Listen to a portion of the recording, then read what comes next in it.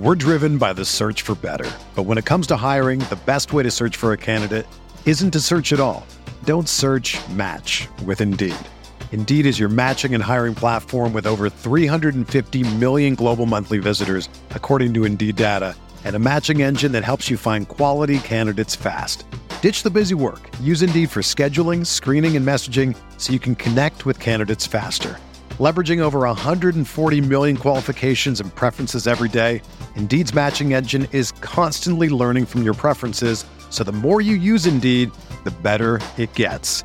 Join more than 3.5 million businesses worldwide that use Indeed to hire great talent fast. And listeners of this show will get a $75 sponsored job credit to get your jobs more visibility at Indeed.com/Blue Wire. Just go to Indeed.com/Blue Wire right now and support our show by saying that you heard about Indeed on this podcast. That's Indeed.com/Blue Wire. Terms and conditions apply. Need to hire? You need Indeed. It's the True Faith Newcastle United podcast. This is a recording of a live podcast we did at the Stand Comedy Club on Tuesday night in Newcastle. And I was joined on stage by Luke Edwards, Craig Hope, Keith Downey and Mark Douglas as we chatted through all things Newcastle United, but specifically the upcoming derby in the FA Cup against Sunderland, how Eddie Howe has behaved with the recent challenges he's had to face in terms of having practically no footballers to work with, certainly from a squad perspective, and of course Newcastle United's journey so far in the Champions League. If you like what we do at True Faith, please join us on Patreon. There are loads more podcasts just like this, and we talk about Newcastle United every single day on there, so you can get a daily fix of the True Faith podcast. Prices start at £3 a month, go through to £8 a month. Part 2 of this show is on our Patreon platform now. It's a Q&A from our patrons and from the audience on the night. I just want to say thank you to the journalists who came and gave up their time to speak to the people in the room and you good people listening to the podcast tonight. Thanks as always for listening to the True Faith podcast. We'll be back with lots more podcasts, particularly after Everton and Spurs this weekend, and of course AC Milan next week. Speak to you all very soon. Bye. Thank you so much for joining us. Okay, introduce our panel. From True Faith, we've got Alex Hurst. From the Daily Mail, we've got Craig Hope.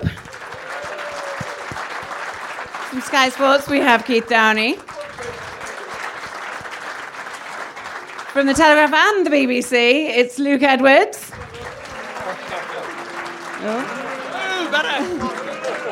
A divisive figure. We do have Mark Douglas somewhere in Newcastle, in his car, looking for a parking space. So when he's here, I'm just going to usher him on stage like this. Never happened. So if you could all just pretend he's been here the entire time, that would be brilliant. Thank you so much. So he comes in. Quick note for Chris Woff, don't drink too much. You could be on in the second half. Yes, we may draft you. If there's no parking spaces, we may draft Chris in. So be warned. All right, I will leave you in the very capable hands of Alex Hurst. Thank you so much. Once more for everybody on stage.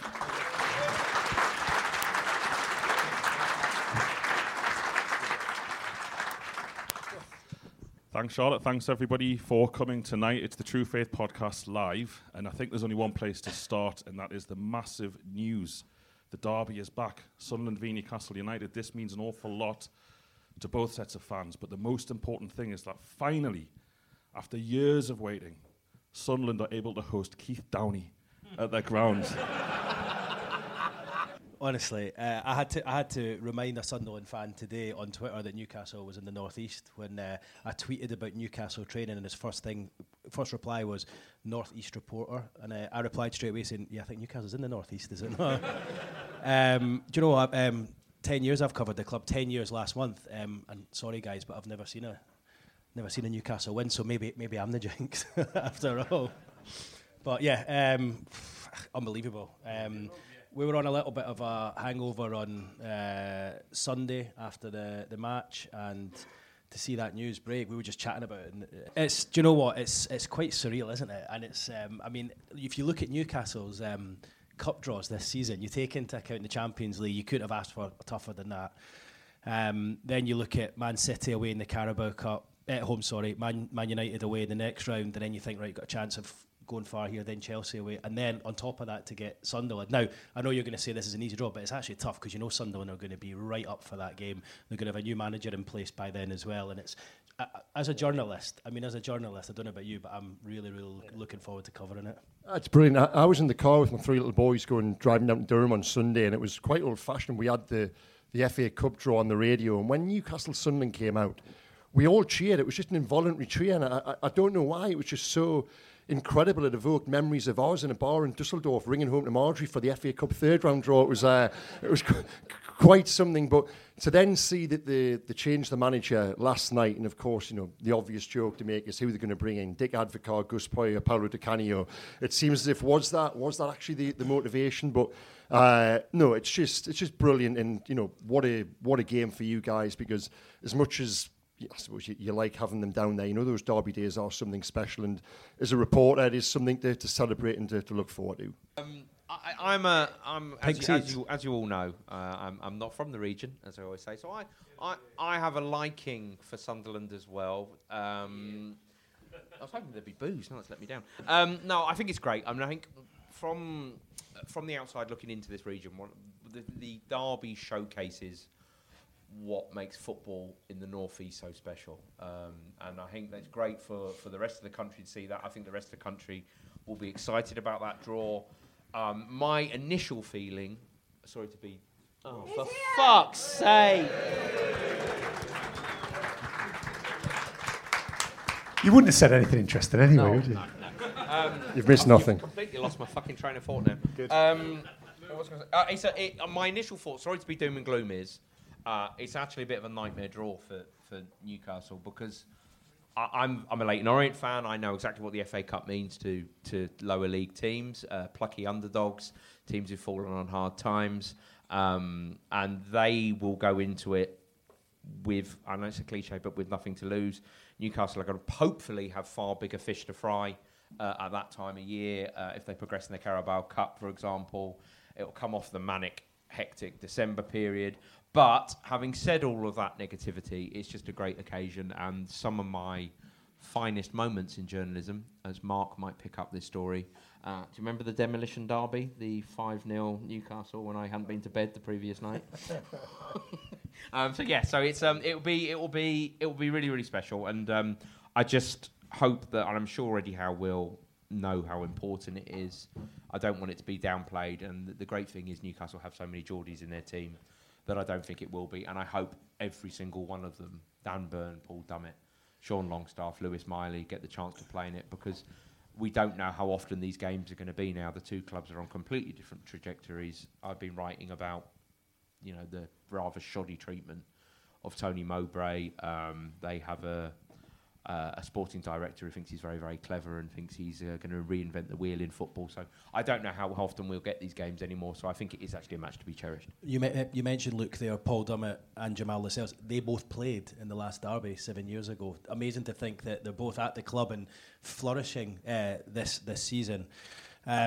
Also, we've come here tonight, Alex. The first thing you do, you headline the show by talking about Sunderland against Newcastle. Newcastle have got an opportunity to get into the knockout stages of the Champions League, the semi-final of the Carabao Cup before then, but it shows just how big a match it is to Newcastle as well, and to the Newcastle United fans, that's what we're talking about. I didn't have a pre-prepared joke about you for any other topic, so that's why I was first. But no, you are right, and as fans, the thing we're looking for, or lots of people are looking for, is kick-off time and allocation, because there's all sorts of rumours going around, as there is about every aspect of ticketing in Newcastle United these days. But yeah, what a game! I can't wait to fucking smash them. I just can't wait. I've stood in that horrible away end in that terrible city too many times over the past few years and seen where lose to worse sides than us. That's the thing. When we lost all those games, Sunderland were shit. It wasn't like we were playing a good version of Sunderland, if such a thing exists. And I just think, I suppose final question on this one to you. I imagine Eddie Howe will take this incredibly seriously. He lives here. He lives and breathes Newcastle United as much as any of us in this room now. Do you think he'll understand the gravity of this fixture?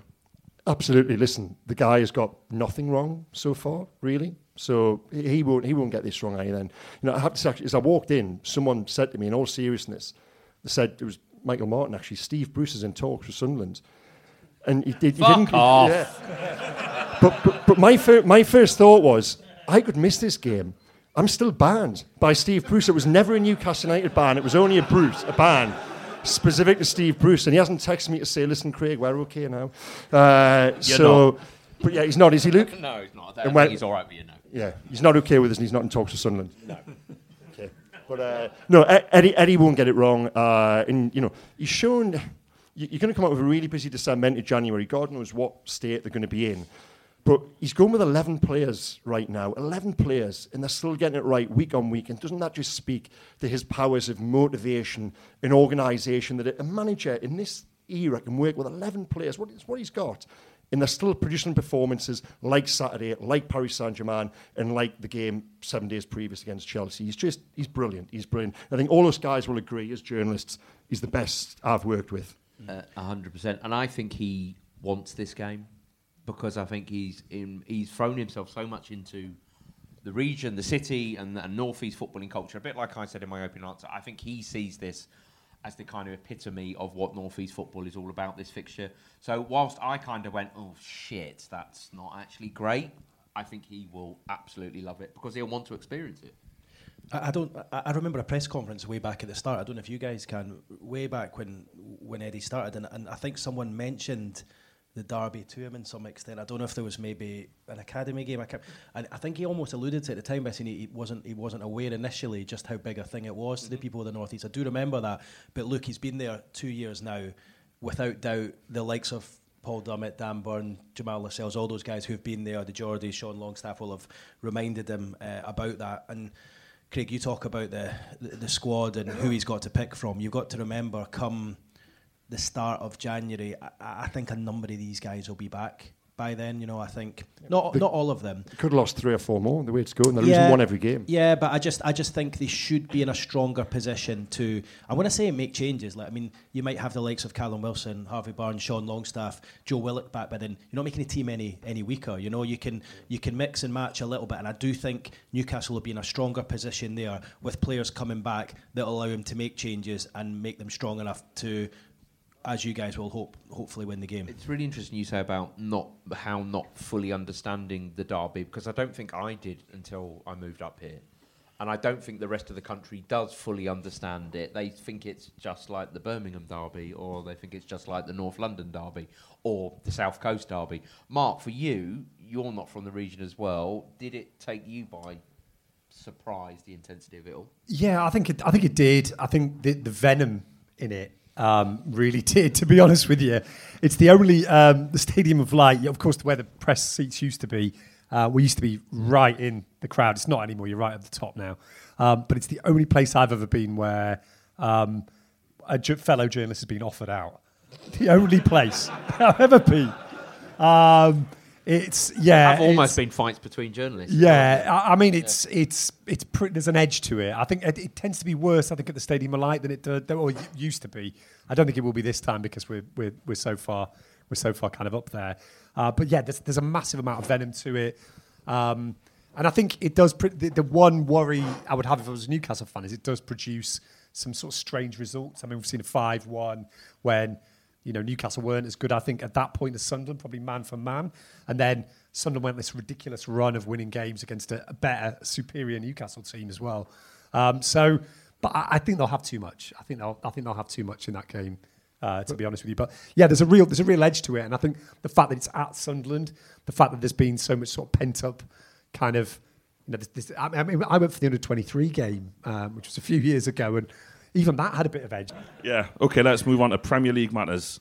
Quickly, actually, Newcastle fans, you'll have all been talking about this, but kind of give us a cheer if you're looking forward to the game. There we go. It took a while, but it got there. That's good. I think we've got to have a lot of confidence. I mean, we're not Huddersfield, and Sunderland couldn't beat Huddersfield. We're a good team. We're a good side. We've got a good squad, and I think, like you lads said, Howe will be able to relate to his squad, and the Geordie lads in the squad will be able to relate to this squad, that we haven't beaten this hopeless football club in, eight games since the 1-0 Ryan Taylor game, which seems a long time ago.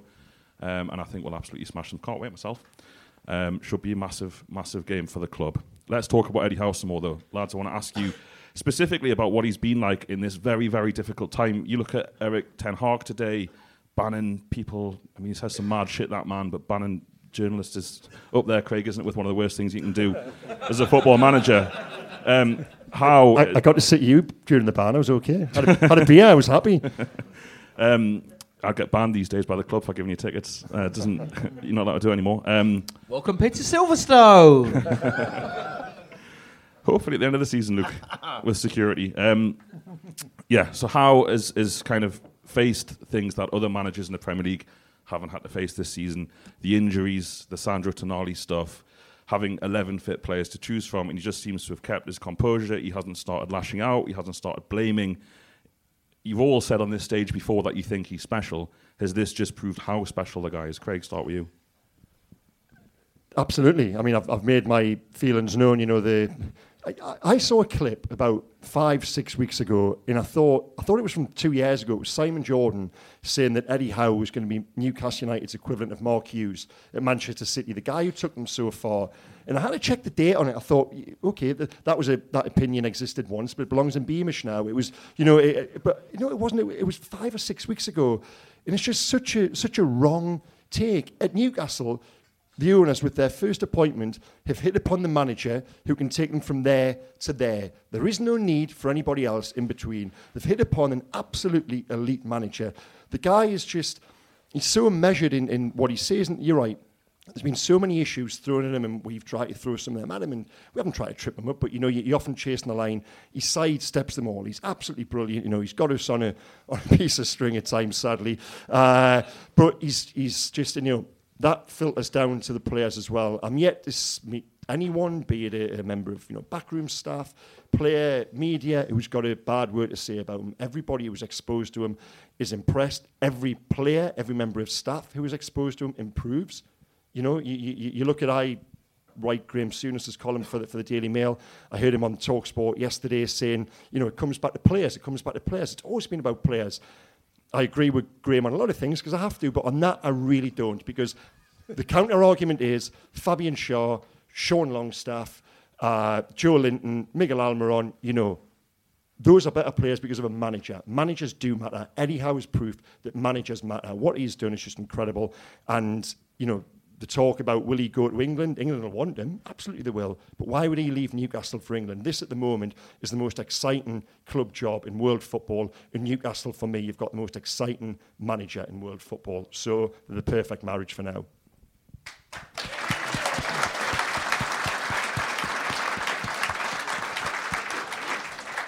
You mentioned, Alex, Sandro Tonali saga, and we spoke about that for the best part of 3 weeks.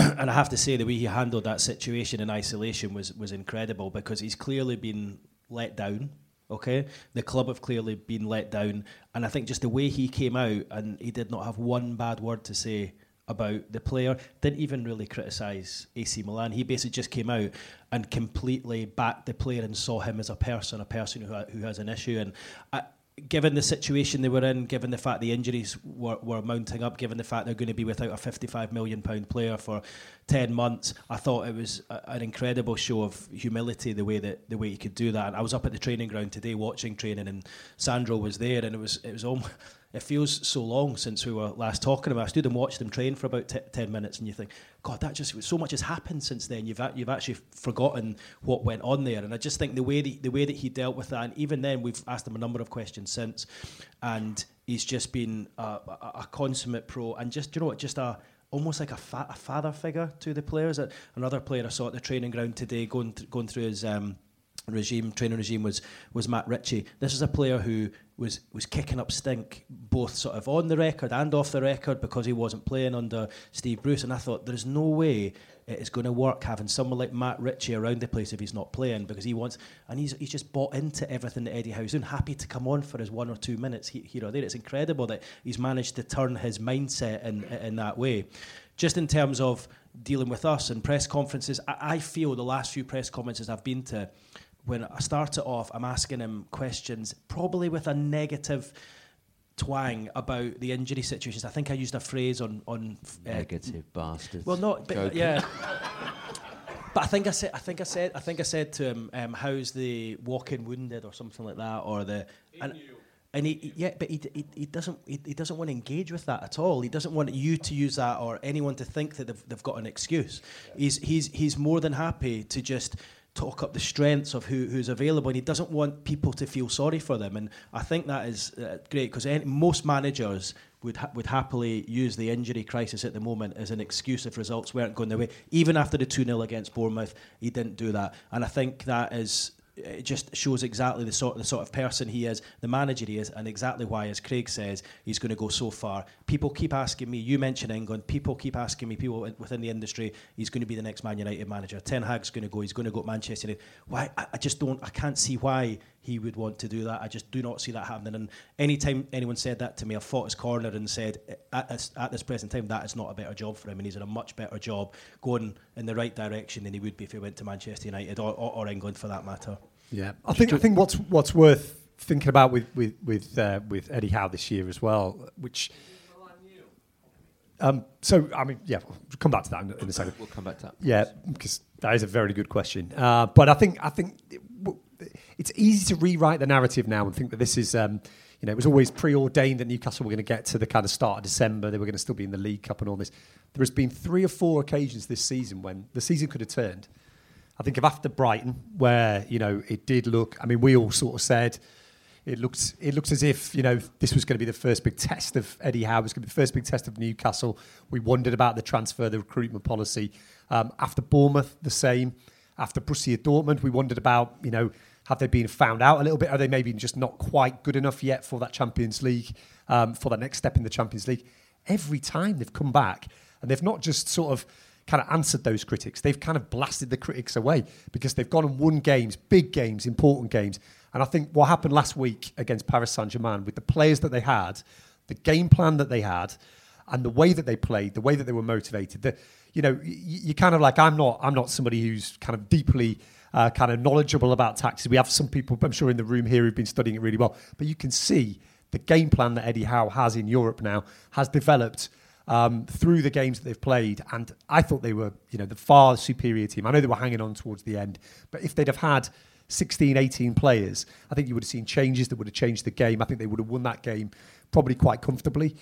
So I think that, for me, is the most impressive thing about Eddie Howe this season, because last season there were a lot of factors going their way.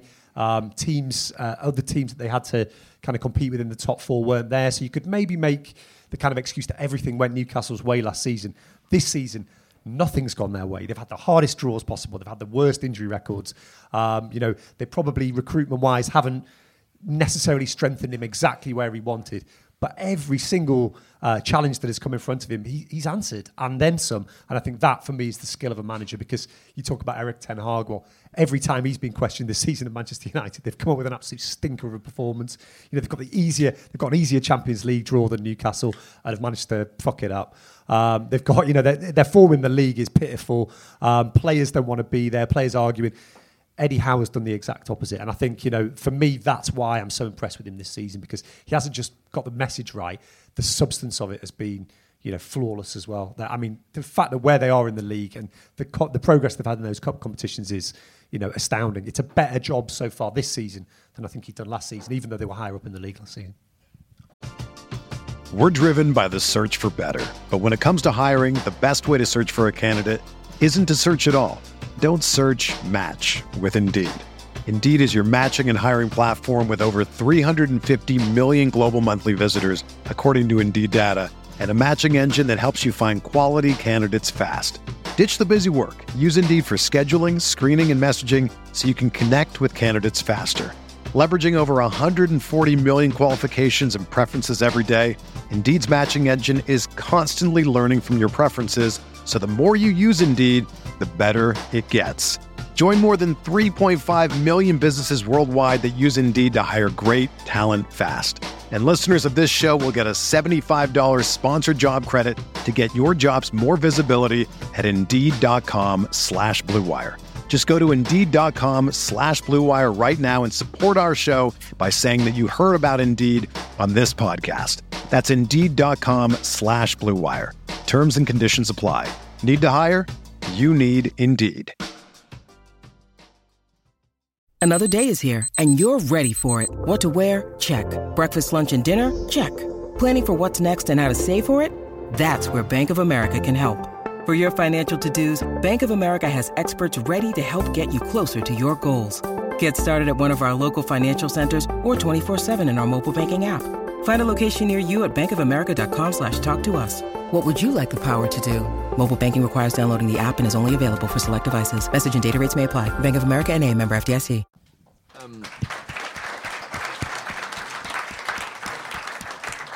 I find myself agreeing with you, Mark, which is rare.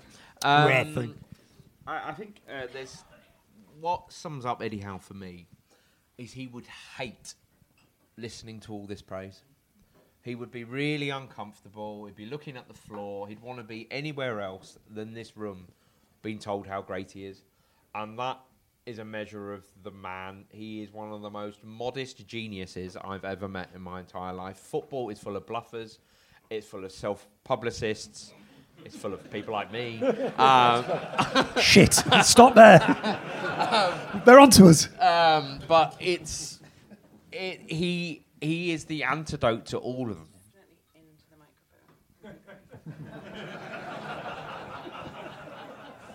I thought I had a loud noise. Everyone can hear me, can't you? We've got a loud noise. Oh, right. All about the podcast patrons, please. That's $7.99 a month. Yeah. So, oh God, I was on a flow. Now you've right. Okay.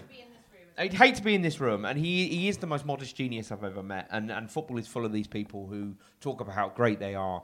Everybody's trying to reinvent the wheel in football. Everything is new. Everything is a fad. Everything's an innovation. But Eddie Howe isn't like that. He, as I say, he's just a very, very quiet man. He is perhaps one of the most boring men I've ever met, and I mean that really lovingly. The favourite story I've heard this season was a member of his coaching staff told me that his wife had been complaining that they didn't spend any time together or do anything in Newcastle. So Eddie Howe took her to a garden centre for lunch. I'm surprised he's still married. The amount of time he puts into his work. The guy is a genius, and I think, on a serious note, Newcastle supporters, and I know you're all great, and I know you all love your team, and you need to cherish that manager, because there is going to come a time when he has a sticky spell.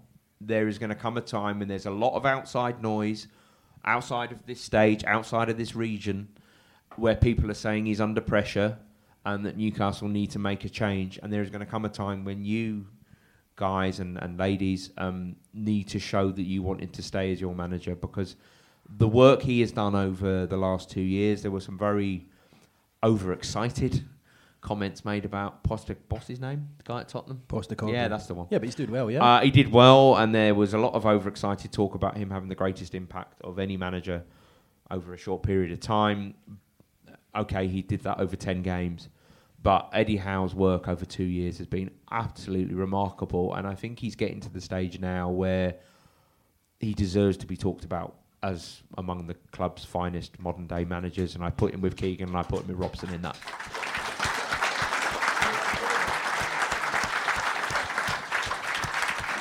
He's still a young manager as well. He's only 40. He feels like he's been around forever. He was 46. He turned 46, poor soul, talking to us guys in Paris last week about a VAR controversy. He didn't realise it was his birthday at past midnight. It was quite incredible, really. But just to go back to a point Keith made on Friday, that press conference was so impressive when he came in. It was clear his message was, no excuses. We've got 11 players. We're going to go again, and we're going to go and beat them. And it was quite something, really. That was my sort of takeaway message. It was the same with us guys just off stage. I said, we've only got 3. Come on, no excuses. Let's go. But we were almost giving him an out. Like, you're almost giving an opportunity to make an excuse, and he just will not take it. He refuses point blank to take it. I mean, this guy's elite already, and I mean, this is only how many Champions League games has he managed so far? 5. And I think what's been so impressive is the way that he kind of the development along those 5 games, the development as Newcastle manager. You know, he was managing Bournemouth. I think he did a really good job there, but he was away from the spotlight. He he wasn't possibly, he hadn't maybe got the experience that you would say. Oh, does he need, does he have the tools in his locker yet to be the Newcastle manager? Does he have the tools in his locker to be a Champions League manager? Well, a lot of people in the know would tell you that, we probably all spoke to people who've worked with him before he got the Newcastle job, and they said, look, trust him, he is the real deal. He is serious. He's going to be really, really good. But until you're actually in the situation and he deals with the things, then that's the measure of the man. And I think that's what's been so impressive with him, because we've seen some managers at Newcastle who've done a good job, but I don't think it's been 15 years I think I've been here now. I've never seen anybody like this guy. Never seen anybody. And we've seen world-class managers, guys, people who've managed at the very, very highest level, played at the very highest level. I've never seen anybody like this guy. But I also think in this city, you need to shut yourself away from it. And I mean that in the best sense of the word, but everybody's obsessed with football here. I mean, I always tell the story about my neighbour who's never, ever been to St James's Park to watch a game of football. But if I see her, all she wants to talk about is Newcastle United. I mean, it is incredible, and you will never understand that unless you've lived here. But for Howe, his boringness, his dislike of the public, scrutiny, or not the public, it's celebrity life. He hates all of that. That is actually almost one of his biggest strengths here, because he is so boring, but never underestimate how much work that man puts in for this football club. I think he's still there right now.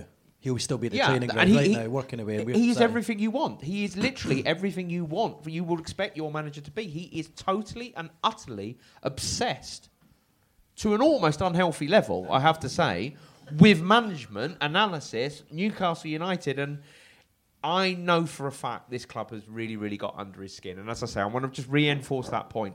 There may come a time when he is under pressure, and I hope Newcastle United supporters show their love for him and show their affection for him, because any manager I've encountered deserves that. Is there anybody out there better than him at the moment for Newcastle United? There isn't. Like, how would you upgrade? It's like the Sam and John thing. How would you upgrade? Who would you get? I mean, that's the problem. You see it all the time, don't you? When they lose a couple of games, it's like, the ownership will be getting worried, and they don't understand. They've not been paying attention, have they? I tell you what, Unai Emery's doing a very good job at Aston Villa, and remember, he was the number one pick, right? So these owners must know a thing or two, because it was between the two of them. Absolutely. And the two of them. What's amazing for me is that, and Luke's talked about it there, he's been in charge now for just over 2 years, I think. He's over 2 years. He's not put a foot wrong. He's literally, what manager he's not been criticised in any way? And any single time, I think you touched it, Mark, any time you think it's maybe just turning slightly after the Bournemouth game, after the Brighton game, the way he gets the team to hit back and react is uncanny. He's done it time and time again, and I think that is a sign of a top manager. The only thing against him is he's moved to Darras. He's better than that. Stay in Gosforth. Keep it real, Eddie. Let's talk about the Champions League now. Like you said, Mark, 5 fixtures, all very different, and it's been an unbelievable journey as a fan. I suppose first question, start with you, Luke. Let's go the other way down the panel. Shit, right, okay, that wasn't bad. On your toes. What's the question? The question is, Luke, what's it been like for you, mate? The Champions League? Fun? Hard work? Ooh, yeah. Paris was good. You were struggling last week. You were struggling. Yeah, I had a week off and I was struggling. I love the games. I don't love the 3:30 alarm call to get the 6 a.m. flight to Amsterdam, which is... Under Mike Ashley, we'd all be in bed. Yeah, exactly. No, it's been great. I mean, the Paris Saint-Germain game is right up there with probably one of the greatest results in Newcastle's modern history. That was... I hate this fucking phrase, and I'm going to say it. It was a privilege to be there working. That was an amazing night. That was one of those nights when I wished I was a fan. So you are the lucky ones because you get to celebrate that as a supporter. Unfortunately, I don't get to do that. I think they've grown into the competition. I'm going to be a little bit critical now, if I may, because that's what I do. The atmosphere against Dortmund was a fucking disgrace. It was awful. And that team came out for that game and the fans weren't there with them. And that is a reminder that everything that makes Newcastle special, everything that makes this team special, everything that makes Eddie Howe special comes from, particularly at home, that atmosphere at St James's Park. And I think they lost that game because in the first half it was so flat. And that is one of the biggest disappointments I think I've had of this season. Some people might disagree with me, but I thought it was really, really bad. I think. What? Sorry. What? When we lost Isaac, I think the crowd went. I think it had gone before then. I think people turned up thinking they were going to win. This is the Champions League. No. I think the hangovers were kicking in. Right, you've got to remember they'd been on it for 2 days solid in Dusseldorf. I meant Dortmund at home. I don't think sorry. for 2 days. I don't know what you're up to. Well, Sky. Well, actually, someone call his bosses. Well, I actually think Dortmund, the way the atmosphere was poor. I know, obviously, having to shout down however many 75, 80,000 German fans, but the atmosphere was in. I think that it was poor because I think the travelling fans were on day 2 and the hangovers were kicking in by the kick-off. But I agree with you for the home game as well. Ali McCoy's came up to me outside the ground and said, "Can you wait for this tonight, son?" I said, wait till you sample this atmosphere, because all I was picturing was the PSG game a few weeks earlier. I said, Ali, you and I have been to so many Old Firm games, you've played in so many of them, and honestly, the noise you're hearing tonight in the stadium tonight will equal that. Wait till you hear it. He texted me afterwards saying, where was that atmosphere? Well, it was against PSG. That's the thing. It was against PSG, but the Dortmund, it was terrible. Yeah. And Newcastle aren't good enough to turn up in a Champions League game at home and be told entertain us. That just can't happen. So that's my only negative about the Champions League. Everything else, the PSG away game, one of the biggest travesties I've covered in football. Sorry, I'm going back, but one of the biggest travesties I've covered in European football. You knew it was going to happen as soon as he was sent over to a screen. You knew it was going to happen. So I have very mixed emotions about the Champions League, to be honest with you. It's been great, but I've also found it also probably the most frustrating part of the season. I mean, yeah, well, the drums. The Dortmund, I agree with you on the drums. We'll talk yeah. afterwards because I want to have a rant about drums. Come and find me after. I mean, like Luke's going to be negative about it. I'm just going to be so positive about the whole experience. I think it's been a learning curve for supporters, for everybody really around it. I think you could see, the first two away games where Eddie, I mean, this is a very rare bit of criticism, but I thought, especially the first game, they should have trained in Milan. They should have trained at the San Siro. I think you could see for the first 10, 15 minutes, some of those players were a little bit in awe of their surroundings. It didn't last long. They did get into the game. But, I mean, it's just been absolutely fantastic. Going to some of those cities, kind of walking around the city the day before, seeing supporters there and realising, being on the, sat on the plane with them going over and realising what this kind of means. This is the whole point of being a football fan. If you can't enjoy it, if you can't enjoy being in a city like Dortmund that's just absolutely, I mean, I thought they were brilliant hosts, by the way. I mean, we talk about them, people on day 2 of a hangover. How could you not be? They were such good hosts. They set up a place in the square and, people were just drinking. And those are the kind of days that as a fan, those are the kind of days you cherish. So, from that perspective, I think it's no surprise that we've kind of gone into it and everybody's jumped into it and been kind of like, this is amazing. But I think what you'll probably see in the next 5 to 10 years will be Newcastle fans will get used to being on some of these games. The clamour for tickets maybe not quite as, people start saying, well, it's a group stage game, I don't know, I've got to save myself for the semi-finals or something like that. You might start to see a little bit of that. But I think it's been brilliant. I totally agree with Luke on the atmosphere for Dortmund. It was like a kind of convergence of different things. I think the rain didn't help. And that sounds ridiculous to say, but the rain didn't help. It was just like absolutely awful atmosphere. So people didn't want to be in the ground, I don't think, as early because the stadium, and I'm sure we'll get into the stadium later, but that when the rain comes in and you get soaked, it was strange. But I think there was a little bit of complacency around that game. I think we all felt Dortmund were there for the taking. It was probably PSG had been blown away. We thought, well, Dortmund will happen as well. Maybe in the away game there was a little bit of a feeling of it was just very, very flat. And I think we all went to PSG last week and just kind of thought this could go either way. And if the final game's a dead rubber, but I think that performance, the atmosphere on that game, talk about Dortmund, I thought that the fans were absolutely fantastic in that away end. And I think there was maybe a little bit of hardship about getting to the ground. That all the talk before the game had been like PSG, the ultras, and how shit that ground is to get to, and you have to kind of go right round the side. And I think you could feel that away end. There was a little bit of like chests out, right, okay, we're going to kind of represent ourselves. And that was that stupid light show beforehand, which, please, God, I like the light show. It was awful. What the fuck was it? What was it? What was relevant? Keith, PSG it was terrible. As good as we've had as journalists. At home or away? At home and away. Yeah, the away was really good. The home game I left feeling as uplifted as I ever have been in that football match. I was lying in my bed, couldn't get to sleep after it, just recounting the goals, the atmosphere, the noise.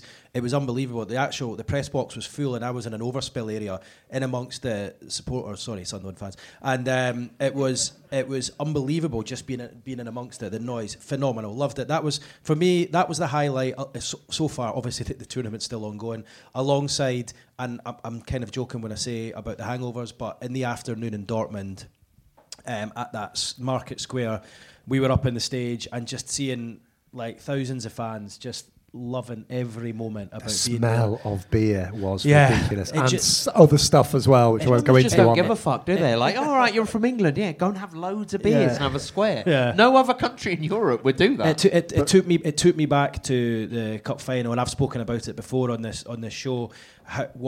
How that made you feel that day at Wembley, and the build-up, and the hairs in the back of my neck are standing up talking about it just now, and it was unbelievable. That afternoon in that square, and I spent a couple of hours there, reminded me of that. The football, I actually think Newcastle have held their own. Yes, they'll be disappointed with the 2 performances against Dortmund, but other than that, I feel they've played really, really well, and given the fact they've not played in a tournament for 20 years, I feel they can hold their heads up high, and you're going into the last game knowing you've still got a chance of getting to the knockout stage. Even if you don't get to the knockout stage, and you get a positive result against Milan, and you get to the Europa League, I actually think you've got a chance of going far in the competition. So I don't think that's a negative if you don't get through to it. It's interesting, isn't it? I'll come flying back from Milan. I spoke to a few people in the airport who were kind of like actually saying, do you know what? If we go into the Europa League, that's kind of where I want to be, because I think we could win that as opposed to Champions League. And I kind of turned around and I was like, well, I don't know about that, because the further you get into the Champions League, obviously there's some really elite teams there who Newcastle would do well to kind of match, but they haven't looked out of place against any of the teams in there. And why not try and get as far as you can in the Champions League?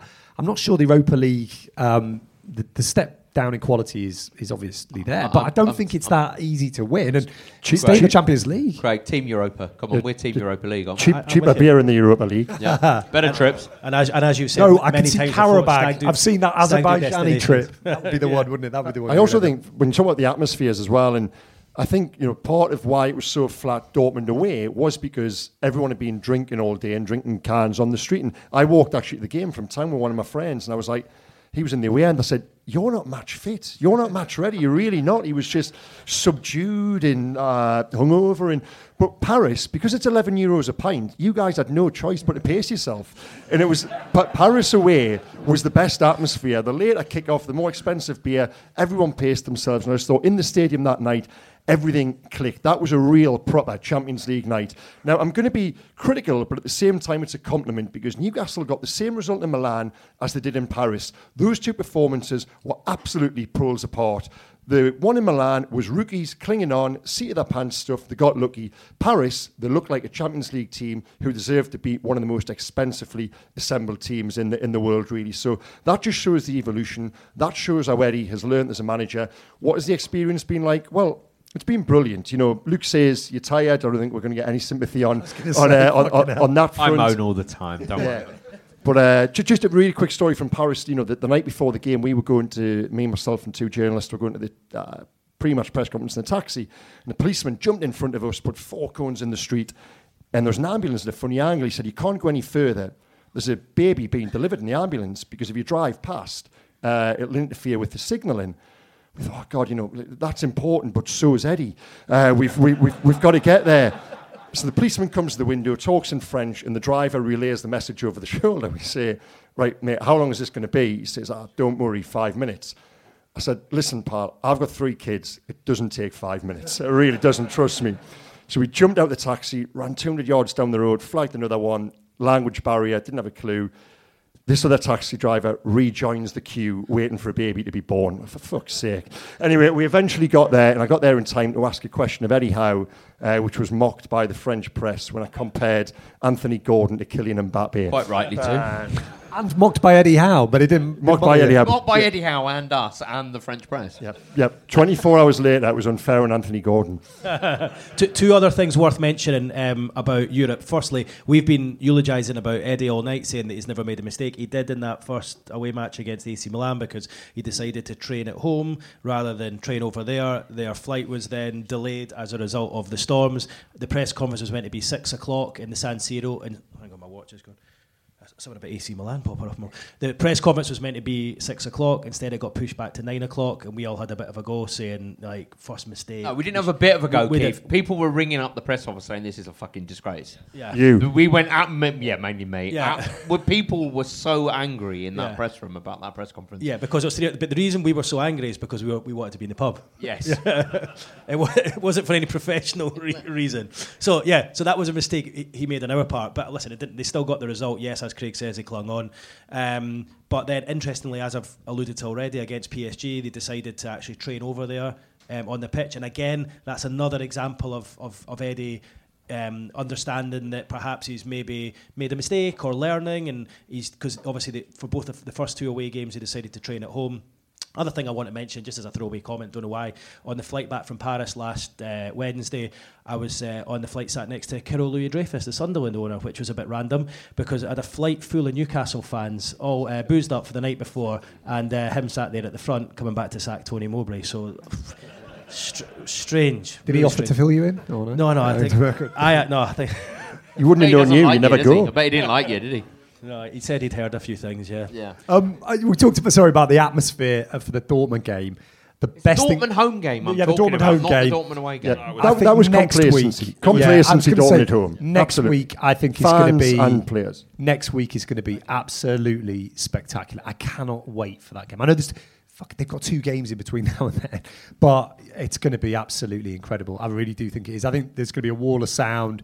Everybody will be in there up for it. And we talked about PSG there. I mean, are they that good that we think they're going to go to Borussia Dortmund necessarily win? I'm not necessarily sure they are. So Newcastle have to take care of business against Milan themselves. I can't wait. I honestly think if Newcastle win next Wednesday, I think they go through. I can't see Paris getting a result in Dortmund. I can't. Not the win they need. Yeah. Can we have a show of hands who got tickets for the AC Milan game, please? Well, that's quite a lot. Peter, you're not going to be lynched. You can come out for the second half.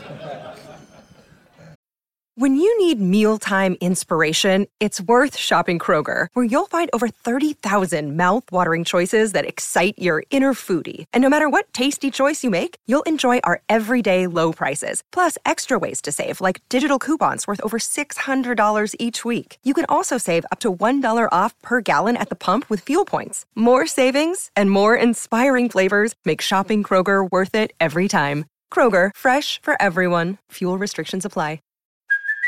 Hey, it's Kaylee Cuoco for Priceline. Ready to go to your happy place for a happy price? Well, why didn't you say so? Just download the Priceline app right now and save up to 60% on hotels. So whether it's Cousin Kevin's Kazoo Concert in Kansas City, go Kevin, or Becky's Bachelorette Bash in Bermuda, you never have to miss a trip ever again. So download the Priceline app today. Your savings are waiting. Go to your happy place for a happy price.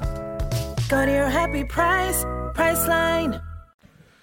Very interesting. Thanks, lads. And, it's interesting that you guys picked up on the atmosphere. I was in Dortmund and Milan, and I thought both were incredibly flat. And it's a hard one to gauge what everyone thinks in the room, but it just feels a little bit cup final-esque. It's phoned in a little bit. Supporters, we kind of pride ourselves on support and getting behind the team. And there was, Milan was like 28 degrees. It was really, really warm. 1,000 steps. Not even steps, just the longest car park to walk up in history. No toilets, no water, no food. So maybe mitigation there. But Dortmund was just, it felt like a must not lose game, but we lost and it's okay. But strange one, and you've got fans turning on each other over the atmosphere in the away end. People blaming members. Well, there's no members there. I think you had to have been there 44 away games to get a ticket, and it's just, I've loved the Champions League, but it's just been really weird. Well, that Dortmund away end as well. Don't know if anyone else was there, but the lower tier, worst choice of my life to choose safe standing instead of the upper tier, because there was nothing safe about it. But there was a bit overcrowded in there, wasn't there? Well, yeah, there were Newcastle fans all over the ground, including people I knew who saw there was no segregation, so you could just walk in. Some Borussia Dortmund fans just walked in the away end to sample the atmosphere and turn around to my mate and said, "Where's your atmosphere?" And it was like, yeah, good question. But not great with the Euros coming up for Germany as well, because if England play there or whoever plays there, it's not great, is it? No, but I agree with you. Let's go and smash Milan. It'll be some atmosphere. That PSG night, I mean, I got into town about 3 o'clock thinking I'd be in early, realised I was late compared to most people getting into bars and stuff. And I really like my favourite part of PSG, which is weird because I'm weird, wasn't smashing them on the pitch, scoring 4 goals. It was every time a PSG player in the warm-up missed a shot, there was a bigger roar than you get in most grounds for goals. And only at Newcastle. But I've given you kind of safe questions now because I've talked about the past, talked about experiences. Now I want you to talk about the future. What does the rest of the season hold? We've got about 10 minutes left. I need a week. Can we keep these quite quick? Over to you, Luke. What? Oh, okay. No, you can keep it quick because you're doing part of the talking. Yeah, I'll keep it very quick. Yeah. Right. Well, what's the question? The question is, how do you see Newcastle getting on this season? Do you see qualification from the group? I'm going to be very brief. I said top 8 this season with everything else added would be a really fantastic season. My view hasn't changed. Top 8 would be great. I'm a pessimist at heart, but I think top 8. I would even accept top 10 with a domestic cup run. If they win the Carabao Cup and finish top 10, take that all day, every day. So that would be my answer. Well, I'll come around the back of that side because I disagree, because I think they've got to get top 4. Be that top 4 or top 5 as a Champions League place. I think to continue the momentum, and we've spoken to Darren Neal so much about this, he uses the phrase to push back the guardrails of FFP. The money is there. You know, they've got the richest owners in the world. They can spend what they want. They can't spend it because of FFP. If you want to Darren's phrase again, push back those guardrails, you've got to be a Champions League club. So while there's the romance of a trophy, and I think we had this debate the last time, win the trophy for you guys, I think you would put that above Champions League qualification. But if you want to be a team who competes year on year and maintains this brilliant momentum they've got, you've got to be a Champions League side. And I've said this from the very start, the ultimate priority this year is making sure you're a Champions League club next season. I'm sorry if that means, not winning the FA Cup, not winning the Carabao Cup, whatever it is. That has got to be what they've got to achieve this season. That might not be romantic, but if you're talking from a club point of view, financially, and where you want to go, I think that's what they've got to go for. How will it fail if it doesn't get top 5? No, I didn't say how would it fail. I think I don't think Eddie Howe can fail. I think because you've got to look beyond results and you've got to look at the man, the job he's doing, the improvement in players. I don't care where he finishes, he doesn't fail. I'm just saying about what is ultimately important for the journey of the football club. I think you look at the position the club are in right now in the Premier League table, look at the performances, look at the results, look at what he has got at his disposal. I know he will not use that as an excuse himself, but I think we all can say that. I mean, as I say, I was up there, watched the training session today. It was just, there's so few players, and that's what he's dealing with. I think he's doing that now with the squad ripped to shreds. There is an entire starting 11 plus Sandro Tonali on the bench as a substitute. 12 players missing, including a goalkeeper now in Nick Pope, and yet the results are being churned out. In the space of a week, you've beaten Chelsea, Manchester United, and you should have beaten Paris Saint-Germain if it wasn't for that referee mistake at the end. I think once you get your players back in January, potentially add 1 or 2, whether it's loans or permanent signings. I think Newcastle are far too much of a team at the moment to not finish in the top 5. They're a much better team. We've got much better individuals than Manchester United. The same for Chelsea. I think it'll probably be a shootout between themselves and Tottenham for top 5. And I think I said 5th at the start of the season. There's nothing I've seen so far at the beginning of this season, with all the European matches thrown in there, to make me change my mind. And I honestly think Newcastle will have Champions League football again next season.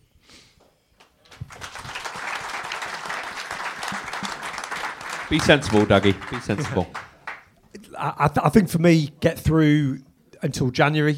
Where they're going to be in January, then I can kind of probably make a big call. I think they'll probably be in and around the top 5 in January. I mean, there's so many games to play between now and January the 1st. Some really tough games, or 2 really tough away games coming up, because Everton obviously playing quite well as well. So if they can get through to January and they're in contention with the top 5, top 6, I think they probably will bring players in January. They'll act to do something there. Injured players will come back. I think top 5 is absolutely achievable, as is progress deep into the cup competitions. You can never say with the cup competitions, because you can, as they did last season with the League Cup, they just managed to play Manchester United in the 2 months when they've actually looked a decent team in the last 3 years. Unfortunately, if there's any other time than that, Newcastle would have won the League Cup and they'd have had that monkey off their back. So you can never say with the cups, like, when you're going to play a team, whether you're just going to get a bad day. But I think they'll finish top 5. I really do. I don't think there are 5. I don't think there are 15 teams that can live with them on their day. I think there's Arsenal, Man City, Liverpool, probably 3 really good teams there. nobody else really, I would say, comes close to Newcastle. So I think top 5 is absolutely achievable, and I think they'll go deep in one of the cup competitions as well. We just haven't seen a run of bad form from Newcastle, a sustained run of bad form to suggest that they're going to fall away from that, for me. Moon on a stick. That's what you want. Well, you tell me when they're going to have this bad run of form that's going to lead them 10th. We need to go for a wee, so let's wrap it up. Everyone needs a break. Okay, on that glamorous note, Luke, we'll break for part 1.